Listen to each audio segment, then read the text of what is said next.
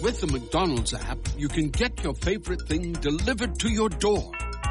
So if you were looking for a reason to skip washing those dishes you left in the sink, consider this a sign. Ba-da-ba-ba-ba. Right now, get $0 delivery fee with any purchase of $15 or more, only in the app.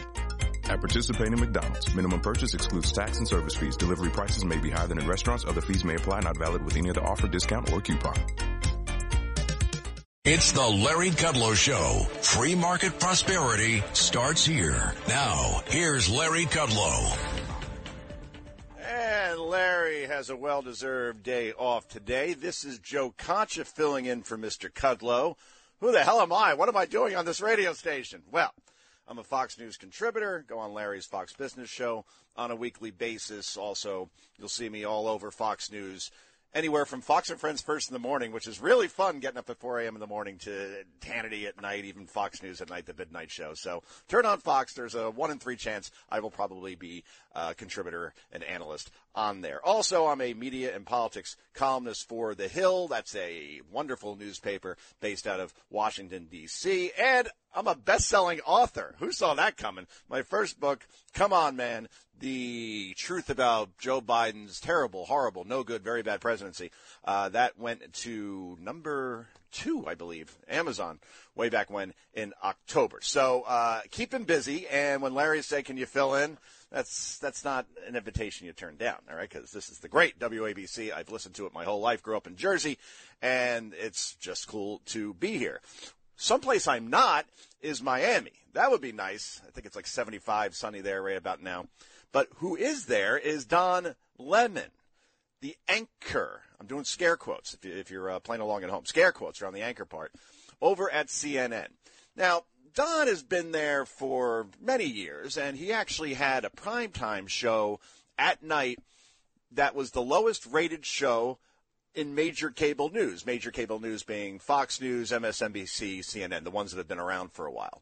So CNN's new president, this guy Chris Licht, who is immensely qualified for this job. I mean, after all, he was the showrunner for Stephen Colbert, so who else to choose? Who else could be better to run an international news organization than the Colbert guy? But anyway, his first big decision was, okay, I have to revamp the morning show, which is always in last place. So why don't we take the lowest rated guy in primetime, Don Lemon, and give him more airtime by moving him to mornings? Now, Lemon has what one would describe as a massive ego. He's like the Michael Avenatti of CNN, all right? So to take him off a solo show in primetime and put him on in mornings where he has to share the stage with 2 women, well, it hasn't been going too well. Let's put it that way. And ratings have actually even somehow went lower, which is almost impossible to do, but they have found a way. And now Lemon is in hot water, literally probably in South Beach, but also figuratively in terms of many people want him fired. Because as you may have heard this week, he said that a woman can only be in their prime south of 50 years old. In other words, when you're in your 20s, you're in your 30s, you're in your 40s, that's the prime of your life. After that, you know, you're on the back nine, you might as well just mail it in and just go play croquet somewhere. And for this guy to say this on national television and not understand that that's probably going to be insulting to basically every woman watching, and even some guys, too, who may have wives in their 50s or 60s and see they're doing just fine. It's a whole bowl of wrong. And the reason why he brought this up is because he was talking about Nikki Haley. Haley announced that she's running for president this week. So now you have 2 official candidates in the race, Trump and Haley, and we're going to talk about that whole race in a moment. And what he was trying to say was that Nikki Haley shouldn't even consider running for president because she's not in her prime anymore. It's funny how Lemon has never said that about, you know, Joe Biden, who's 80, or Kamala Harris, who when she ran for president back in 2019 was actually older than Nikki Haley is at this point. And Lemon said it was historic and a great day for America. That was fine. Kamala in her prime in the 50s because there's a D next to her name.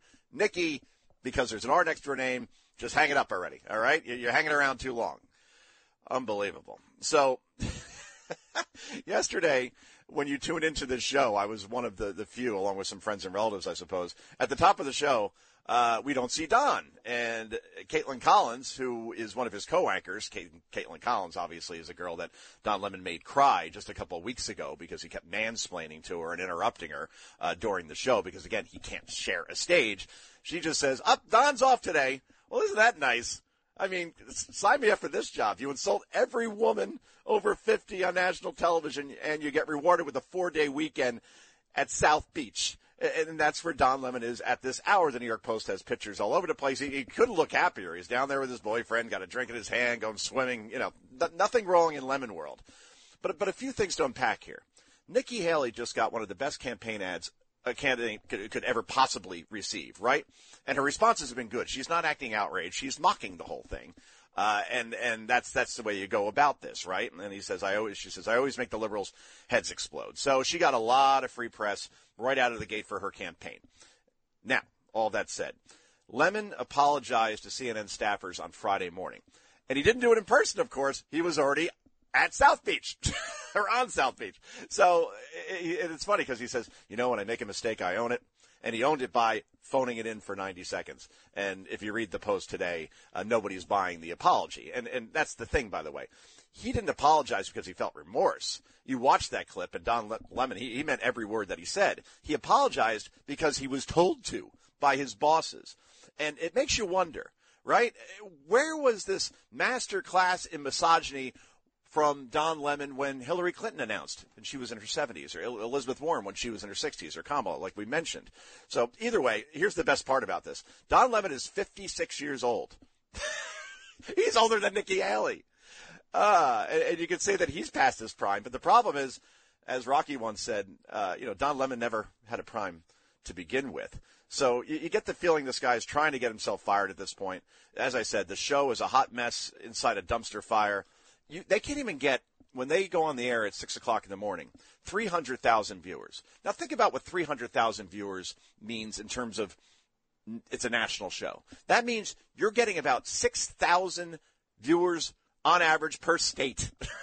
And CNN's like in 100 million homes. Like you'd have to accidentally watch it in order to get that number higher. I mean, it's just remarkable. Just for context, Fox and Friends gets something like 1.4, 1.5, 1.8 million viewers. So quadruple or whatever is higher than quadruple Fox is doing on CNN at this point as far as that competition, except you really can't call it competition. But either way, changes need to be made. Many calling for Lemon to be fired. If this was the Yankees and Steinbrenner was running things, I could guarantee you he'd already be out the door along with the new president, along with anybody who's in management who made this decision. And you know what? I say keep Don Lemon, but only put him on New Year's Eve. That's literally the only time that he can attract an audience because he gets drunk. So he's some other version of Don Lemon. And I guess maybe that's the answer here. Just some eggs and kegs and get the guy a little souse before the show and roll the dice and take your chances. So good luck to Don Lemon. Good luck to CNN. It couldn't be going worse if they actually tried. Now, back to Nikki Haley. All right, she is immensely qualified. Successful governor, South Carolina, very likable. Even her critics would say that she was a solid U.S. ambassador to the UN. But if you're looking for a path here, it's hard to find one for Nikki Haley, right? Because Senator Tim Scott, also South Carolina, also a person of color, will also likely announce that he's running soon. And then you have the specter of the most successful governor in the country, that being Ron DeSantis of Florida, will also likely be a challenger. And then, of course, the elephant in the room, Donald Trump, got 74 million votes in 2020. So all those things she's going to have to negotiate and get by. And you get the feeling that Nikki Haley isn't so much running for president. She's running to be chosen as the number 2, the vice president on a ticket. And it makes sense because as far as females running at this point, I don't really see anybody else who may be stepping in outside of Liz Cheney, and that's a non-starter. And Kristi Noem maybe, perhaps, but we'll see. But either way, if you're looking for a male-female ticket, one that obviously with Haley and DeSantis, that would be something that would be quite compelling, right? Because you have 2 successful governors, 2 people that are, yes, in their prime, with Haley being 51 years old and DeSantis, I believe, is 45. So if you're in that in that corner of, we need to turn the page. We need to go to a new generation, younger leaders, people that win. Then maybe that's your ticket, or DeSantis Scott or DeSantis Pompeo, however you want to draw that up. If you say, nope, Donald Trump has unfinished business, all the policies that DeSantis has embraced are Trump policies, and I'd rather have Trump in the Oval Office again, because we know he could be tough on China. We know that he could handle the pressures of the media. And this is a guy who, quite frankly, should be president right now. If you're in that corner, then you stay with Trump. And Trump supporters, the ones I talk to, are the most loyal I've ever seen for any politician in my, prime years in this on this earth. I don't want to reveal the age, but the point is that it's going to be a very interesting race, right? Because ultimately you got to think this thing comes down to Trump and DeSantis. And when you see polls of them head to head, a majority show DeSantis slightly ahead of Trump. Things change, however, once you throw in Nikki Haley, Tim Scott, Mike Pompeo, Mike Pence. Because once that pie starts to get split up, right, the let's move on from Trump pie, then Trump takes the lead, and he takes it quite decisively. So the GOP, they can either go down the road they did in 2016, where you had Kasich staying in until late April of 2016. You had Cruz staying in for a long time. You had several people staying there, which allowed Trump to get to the nomination. He was a runaway freight train at that point. But if candidates stay in for a long time in this race, the better that is for Trump. If they do what Democrats did, they being the GOP, if they do what we saw from the Democratic Party in 2020, where Joe Biden loses Iowa, he loses New Hampshire, he's in big trouble, and then out of nowhere, Pete Buttigieg and Amy Klobuchar and everybody else, Elizabeth Warren, they all drop out, and that gives Joe Biden a clear path to the nomination, because all he had to do was beat old Bernie Sanders, right? The guy who literally has declared that he's a socialist, and even Joe Biden can do that. So that's that. So either it's a clear DeSantis-Trump race, which, that's you flip a coin, right? Or Trump versus the field, Trump wins going away. But the good news is that we get to talk about this for a long time, because I think Election Day is still something like 700 days away. It's remarkable. But if you're looking at first votes, Iowa, that's about a year away. So imagine this. We're already talking about the 2024 election, and we're a year away from anybody actually casting any votes. It's utterly remarkable.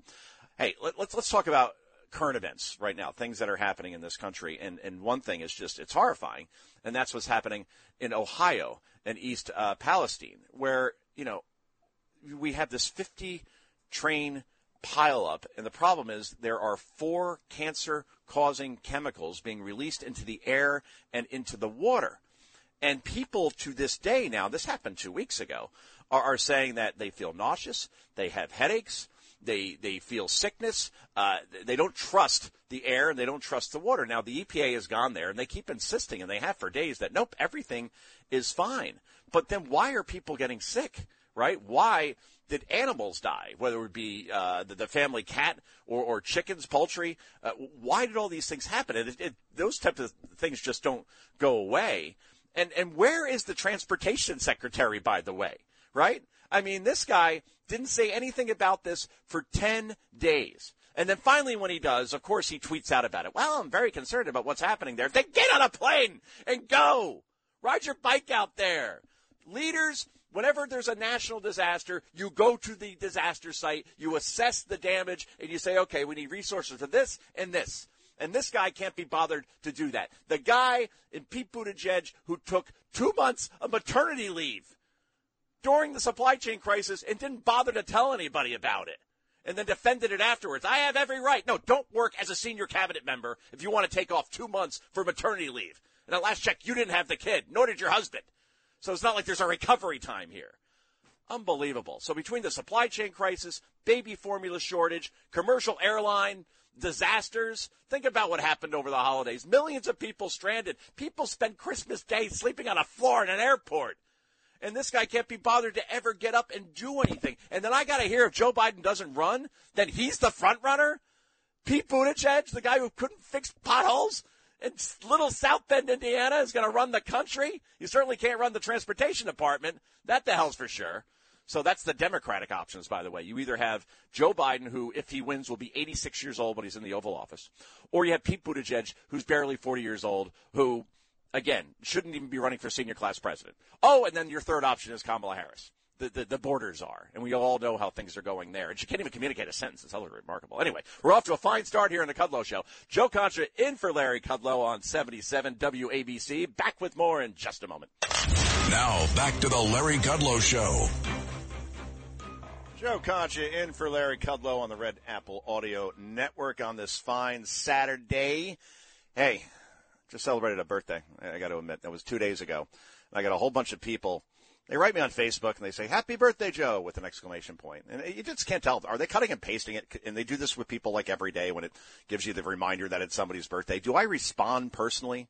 Or do I just write like a generic note saying, thanks to everybody for all the well wishes, which everybody does. But if I have to respond, I'll be like Ringo Starr. Remember Ringo used to get letters and he'd respond to every one, which has to take a lot of time.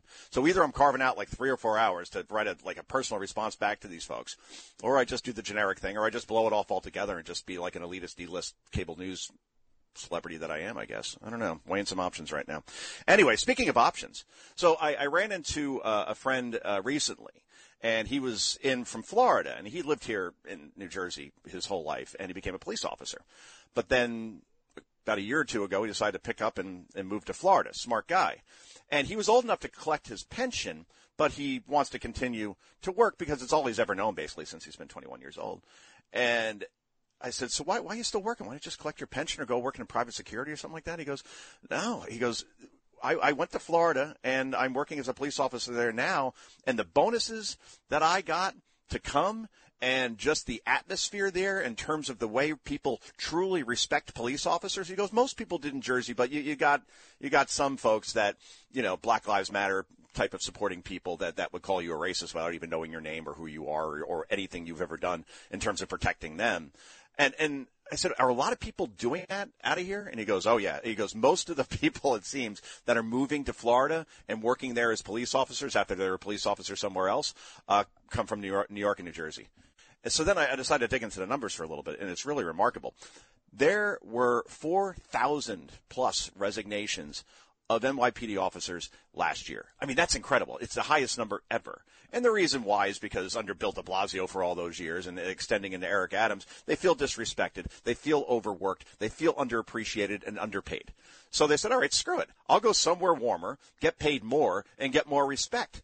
Overall now, you look at the result here. Florida has hired more than 1,000 officers since last summer. That's incredible. That's since last July. So we're talking, 7 months, and they've added 1,000 officers to their payrolls. And then we talked about Ron DeSantis earlier. And if DeSantis runs on his record and avoids getting in the mud as far as rhetorical back and forth with Donald Trump, like Jeb Bush tried and like Marco Rubio tried and Ted Cruz and so on, you're going to lose if you try to win that fight. All right, that's Trump's dojo. Okay, but if DeSantis runs on his record, he says, you know what, I'm going to follow the Reagan rule: thou shalt not speak ill of another Republican. I'm not going to get personal with Donald Trump. I respect him. I respect his policies and so on. But here's my record. What's interesting about DeSantis is not only is he incentivizing folks to come there to work in law enforcement to make Florida even safer, he also is hiring former police officers, former military, to backfill the teacher shortage that's going on there. Now imagine this for a second. There's a teacher shortage across the country, and particularly one in Florida. And now they've hired hundreds of new teachers who were former police officers and former military, paid for their ability to get certified, which is something like $1,000. Says, okay, we're going to waive that fee.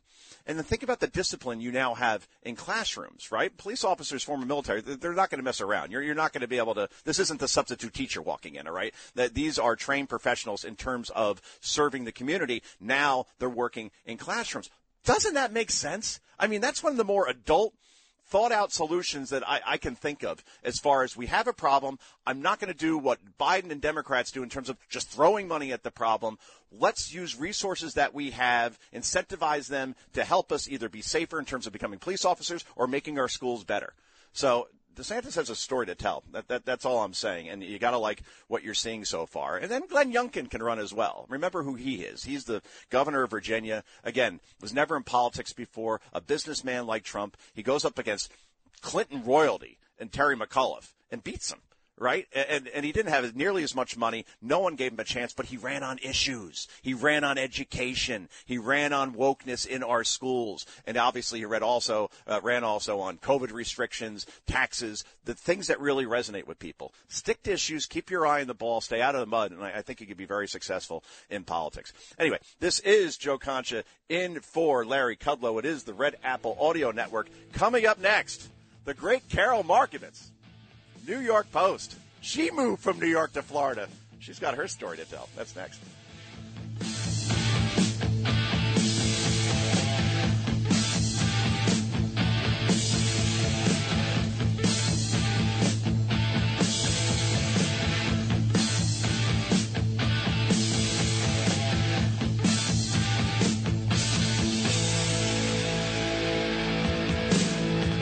From Wall Street to the White House, this is the Larry Kudlow Show. Welcome back to the Larry Kudlow Show. Joe Concha, Fox News contributor, in for Mr. Kudlow on the Red Apple Audio Network. God willing, Carol Markovitz will be joining us in a few moments.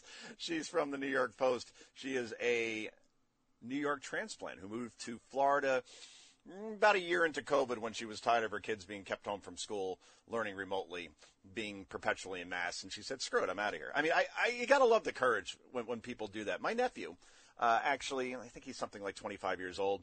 He was working in a deli in Lincoln Park, New Jersey. He's an excellent chef. And he decided just one day, I'm just going to move to the Caribbean. And he works down there at like a top restaurant now, wakes up every day looking at the ocean. And it's like Tom Cruise and Cocktail just said, all right, I'm out. I'll go there instead. And then the kid couldn't be happier. And I always wish I had that kind of courage when I was that age. You know, why not? You don't have kids. Like, you now know in retrospect how free you were as a young adult, you know, out of college. And you're like, okay, now what do I do? And I wanted to work in television, but last check, there's basically stations in every city throughout the country, right? So I could have gone anywhere. And I should have gone to like San Diego or San Francisco, I don't know, Miami, just anywhere else, just to experience another state, another culture, and learn and grow that way. And I stayed around here instead, and I worked at New York One, which is a great station in Manhattan that was owned by Time Warner at the time. And that was interesting because when you went, I worked in the sports department, so they would send me to postgame to do interviews, for example. So Doc Gooden throws no-hitter against the Mariners in 1996, and I am there to interview Doc afterwards. And that's kind of cool, right? And then you do a stand-up outside the stadium, and then you go back and you cut your own tape and everything. You even have to set up your own camera, set up your own shot. You're a one-man crew. You can never learn anything more. So that was fun, but in the end, always kind of wished that I went elsewhere. Arizona is another place I was in recently, Scottsdale, for a conference. And boy, that's a beautiful state. I've been there twice, and I can see why many people are moving there as well. That's more of like a California to Arizona kind of move. But they have Kari Lake there, who ran for governor, and she lost by a very thin margin to Katie Hobbs. Katie Hobbs, of course, is the candidate Democrat who would not even debate Kari Lake. Can you imagine that? I mean, I've never seen that before. She's like, nope, I'm not going to do it. And she still won. So I guess she deployed the basement strategy, the Joe Biden basement strategy, which is to say and do as little as possible because you're risk adverse. And maybe there's something to that, right? Because you see John Fetterman, for example, who wouldn't debate Dr. Oz until a couple of days before Election Day, but you can't even call it Election Day because votes were being cast 5 weeks before that debate happened, and no one really got to see or hear from John Fetterman, so we had no idea what the current state of his health was. We knew what his policy positions were, which is let's let out 1/3 of the prison population, and police are bad, and fracking's bad, and all those things. So he should have lost by 15, 20 points, but he instead decided to stay in the race, and he ends up winning by 5 points.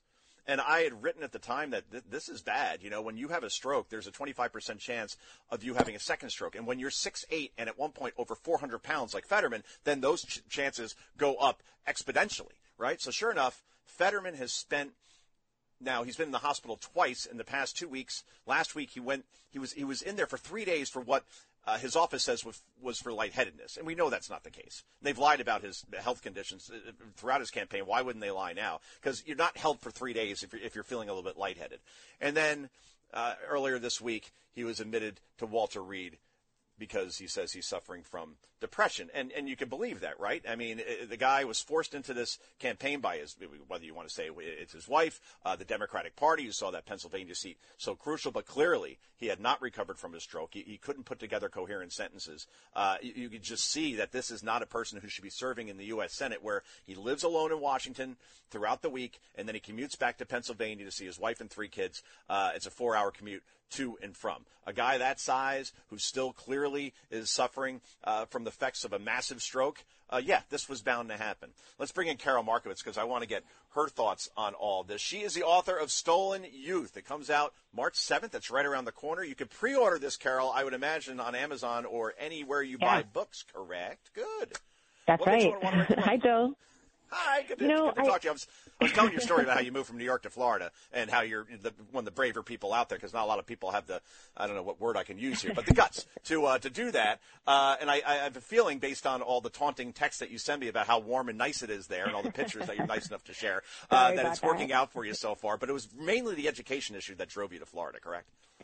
Well, it was mostly the response to COVID in New York and how I saw that kids were just not a priority at all, and they were constantly being put last. Like in the opening plans, that Governor Cuomo released in May 2020, kids were barely mentioned on it, and things like that. They were masked until recently, a lot of things like that. But the education thing, the crime thing, the wokeness everywhere, the conformity, all of that drove us out of New York. And it's unfortunate, but we're not the only ones. 36,000 New Yorkers changed their license last year from New York to Florida. It's a real migration happening. It truly is. And we've talked about this recently on Fox, where I wrote a column actually for The Hill. And there's these studies out from like the most unlikely places, Carol, like U-Haul, National Association of Realtors, and they're finding that because they have to track this stuff for their own businesses. And the top 3 states seeing people doing a mass exodus out of those states are, let me see if you can fill in the blanks here. 3 states where people are leaving the most. Go. Oh, New York, California, yes. New Jersey. New Jersey's 4. That's good. Illinois, because of Chicago. Illinois, was number 3. Of course, Illinois. So those are your top 4. You're doing great. And then what do you think are the top 2 states they're moving to? Well, it's going to be Florida, Texas, and probably Tennessee is 3rd. Wow, you're good. Maybe you read my story. I am that's good, exactly right. Yeah, and so it's read everything you write, but I knew that. Okay, good. So it's amazing that you look at the choices, and it's just so clear. You would think that you would even see a more mass migration happening out of these states. I could either live in California, where my income tax is 13.3%, or I could live in New York, where it's over 10%, or I could live in New Jersey, where it's over 10%, or I could live in Florida, where it's, what did Dean Wormer say in Animal House? Oh, that's right, 0.0, right? And just everything about it. Businesses are open. Schools aren't woke. It's just like, if the country could be like Florida, I think we'd be in a better place. Yeah, make America Florida, and the Concha family is more than welcome to make the move. I'm thinking about this. We're going to Disney at the end of March, and I know, I couldn't just to get a standard room, all right, 2 beds, right, and a bathroom, like $700 a night. I'm like, who can afford this, And then forget the park, forget about it. Get those fast passes or whatever they are. By the time you go through like 4 days of going to the various parks, it's $800 a person. Right. And yet they're doing well because almost every hotel was sold out. So I guess maybe they're doing something right. And we're talking to Carol Markovitz. She is the author of Stolen Youth. There was a Trump Truth Social post that went up around 1 a.m. last night, and he was explaining how it's fake news that he's considering the nickname for Ron DeSantis, your governor, Meatball Ron. He's going to stay with Ron DeSanctimonious instead. I'm getting the feeling that while in 2016, Little Hands Marco and Lion Ted Cruz and particularly Low Energy Jeb were extremely effective in branding his opponents, I don't feel like that's really working right now with DeSantis. And I think DeSantis has been extremely smart and disciplined and not responding to this in any way, shape, or form. I think the one time he was asked a question about it, he says, I'm working for the people of Florida. I'm not here and not in the business of smearing other Republicans. It's basically the Reagan rule. Can he, if he runs, can he continue to do that, just kind of ignore Trump, not get in the mud with him, stick to his record and issues, and win that way? Well, it's going to be tough because primaries are generally they get messy. But I think he's doing the exact right thing right now. It is way too early to get in that mud. And as the nickname thing, it's just not landing because the country has gotten to know Ron DeSantis over the last few years. There's a reason that this migration to Florida was happening, and that was because of Ron DeSantis' policies. It wasn't an accident. So the hits against him, like one of the recent, Trump world hits against DeSantis was that he locked down in Florida. And it's like, are you serious? Everybody knows that Florida opened so early and that they got targeted for this, even though it was the exact right thing to do, that kids went back to school in September 2020. And that wasn't the case, in so many places across the country, including in red states. So the attacks on him are just not landing. Meatball Ron, I mean, come on. It's actually better than the sanctimonious, which I had to Google what exactly sanctimonious meant. So, I feel like that it really doesn't land. And it's unfortunate. It really is, because you have this race that we know is going to happen, or we think is going to happen if DeSantis gets in. But for it to happen this early is so divisive, and we already have so many problems on the right. But infighting is just an ongoing issue for us. The left does not attack itself the way that we attack ourselves, and it's just too bad. Yeah, and we're talking to Carol Markovitz. Trump the week before had implied that Ron DeSantis actually was a groomer of teenage girls. And I mean, the reactions I saw to it, they would. It's weird when you look at 2016, and he said that Cruz's dad may have killed JFK. We all kind of laughed about it, right? You're laughing now, and I found it funny on some level. The things with DeSantis, though, like saying things like that, I don't know. It just doesn't seem to have the same effect. Like I remember in November, he had called him an average governor, and that's when he debuted the sanctimonious thing. And then the juxtaposition was DeSantis was doing a press conference on a hurricane that just hit Florida. So right, I think going after like a Jeb Bush who wasn't an active politician running a state, that was easy to do. I think it's going to be harder because DeSantis keeps doing things right. Like I was just sharing a story about how you have 1,000 more police officers in Florida than you did just 7 months ago because they're incentivized to work there. Do you know more about that program? Well, we hear about it. It's amazing because it really is attracting the best people, and it's something that it's so obvious that states shouldn't be losing their best police officers, but Florida is able to pick them up, and it's all because Ron DeSantis is doing the same thing. That we know more police is a good thing. We know that defunding police is a bad thing. It's the obvious policies that for some reason other politicians across the country just are not able to emulate. I see him as every time there's an obvious problem, he has the obvious solution, and it's powerful. It's really powerful to watch. Every time he comes up with a new policy or plan, it's always so well thought out and so detailed. It's not like the politicians that I'm used to, and it's been amazing. I mean, I lived in a blue state my whole life. We had some good leadership at different times. We had Giuliani in New York City. We had Mike Bloomberg. Pataki wasn't the worst. But I've never had leadership that responded to what the people need the way that Ron DeSantis responds to Floridians. And we're talking to Carol Markovitz. She is the author of Stolen Youth. I have to prepare you for something, okay? I will predict right now, all right, on this syndicated radio show being heard throughout the country, filling in for the great Larry Kudlow, obviously a big audience, that your book will land on most bestseller lists. All right, that is my prediction. Oh yeah, no, look, this is a topic that is hot, right? And obviously you'll be on Fox to promote it, and that's a big help. But the New York Times may shun you, I have a feeling. Yeah. And the reason why I know this is because my book was on every bestseller list except for one, the New York Times, right? And my publisher said, it's impossible you're not on there because there's two other books on that list that we published, and we see the numbers right in front of us, and you doubled both of those, and they still kept you off. And so then I thought about complaining about it. Like, I laugh about it now, but if I complained about it, I would look like a sore loser or something like that. And it turned out that... What's that? Yeah. Well, no, I was about to say I that. think you should complain about it. I think it's ridiculous. Like, that list is a bunch of nonsense. I'd like to get on it only to sell more books and to have our message reach more people.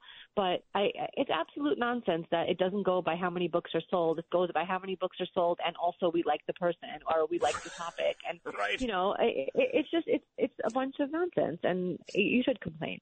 I should. So how's this? 1983. The author of The Exorcist, right? I forget his name, so excuse me to that particular author. But he didn't make the New York Times bestseller list, but he was number one in like Publishers Weekly and another list that was out. So then he sued them. And they had to admit in open court that it's not really about the numbers. It is an editorial decision. It's like, aha, it's not a baseball score you're giving. Like, hey, the Yankees won 10-5, but we really thought the other team played better. So I'm just saying, just be prepared for that particular moment. Thank you. And we got to go in about 30 seconds or so. But I want to get your prediction around Joe Biden. Do you think he runs again? And if he doesn't run, who is the nominee? I think he runs again. I've been open about this. The Democrats did not have anybody in 2020, and they don't have anybody in 2024. And nothing has changed since then. They can't fill in somebody else. If it's not Biden, it has to be Kamala. They definitely don't want Kamala, so it will be Joe Biden. I am in the exact boat that you are, and the reason why we know this is Ron Klain, the chief of staff, just resigned. He didn't resign. He moved over to run the campaign. Right. So it's clear that he's going to run. And if you look at his work schedule now, you say, well, how could he be president at 6 years old? Well, he barely – so, maybe he can run. He doesn't have to campaign. We saw that also. So, yeah, I'm in the same boat as you. The book is Stolen Youth. She is Carol Markovitz, who joined us. I contacted her this morning, to be honest with you, and she said, only for you will I join. So go back to your yes. What do you have, a mimosa? Is that what you have in Florida for I'm breakfast? on vacation Mimosa? in Colorado, so really only for you. Oh, wow. That's right. You were at that leadership conference. I saw you speak at it. That's okay, right. well, enjoy the skiing, and we will talk again soon, you. Carol. Thanks so much. Thanks so much, Joe. And this is Joe Concha in for Larry Kudlow on the Red Apple Audio Network. Back with more in just a moment. This is the Larry Kudlow Show. Welcome back, everybody. Joe Concha in for Larry Kudlow on the Red Apple Audio Network. If you look at the New York Post today, it's so maddening. And I hate talking about COVID because I think, A, we're all completely and totally over it. And you think back in the year that was 2020, it was one of the most depressing things you could ever experience. I haven't lived through wars. I wasn't around for Vietnam, World War II, anything like that. 9/11, yes, of course. But COVID, that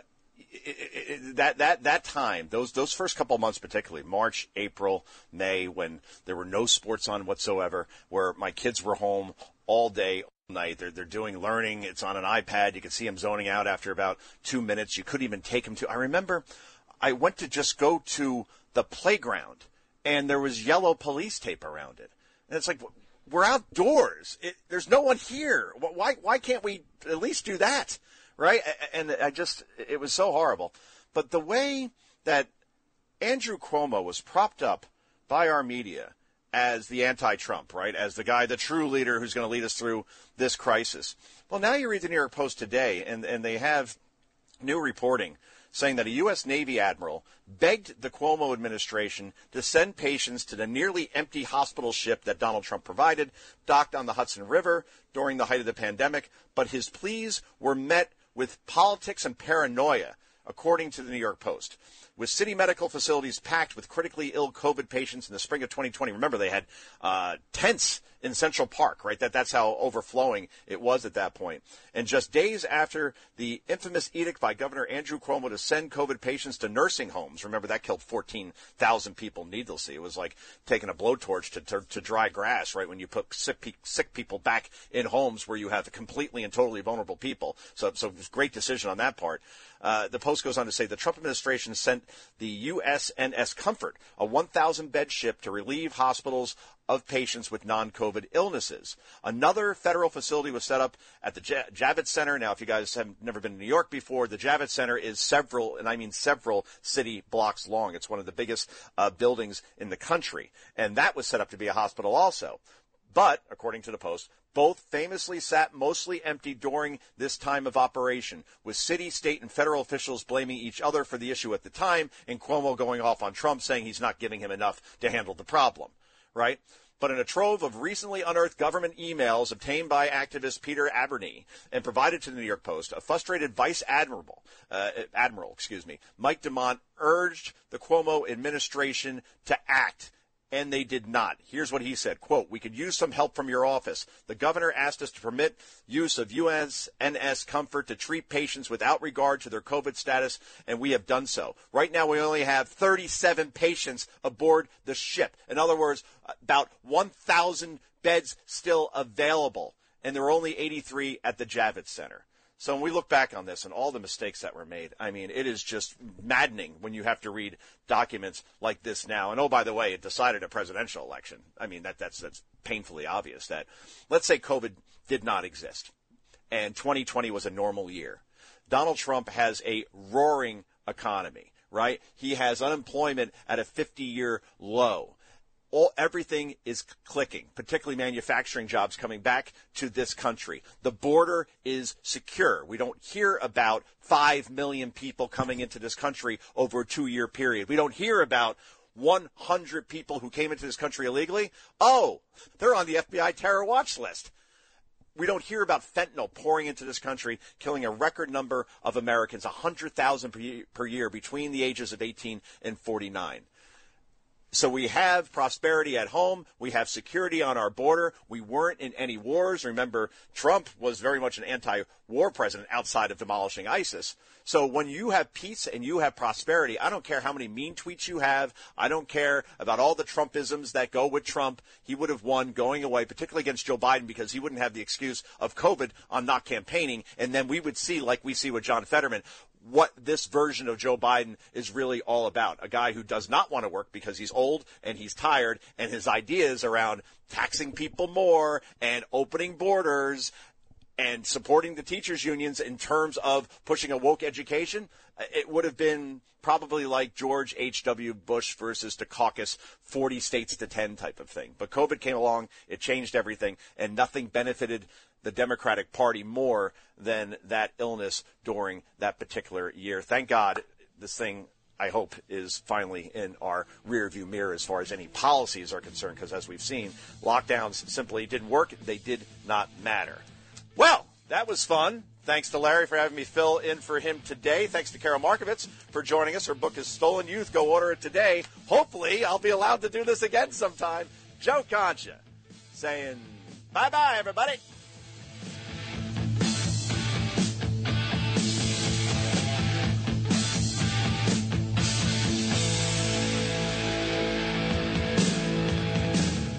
This is Greg Kelly for Priority Gold. What does it mean to be America's precious metals dealer? It means that you're in touch with the hearts and minds of those who love this country, value our freedom, and want to protect the future. Priority Gold is that precious metals dealer. They've helped thousands of Americans back their retirement with solid gold and silver. Call Priority Gold at 888-506-6439. Receive free shipping, free storage, a free investment guide, and one of the best purchase experiences in the industry. Call now or go to PriorityGold.com.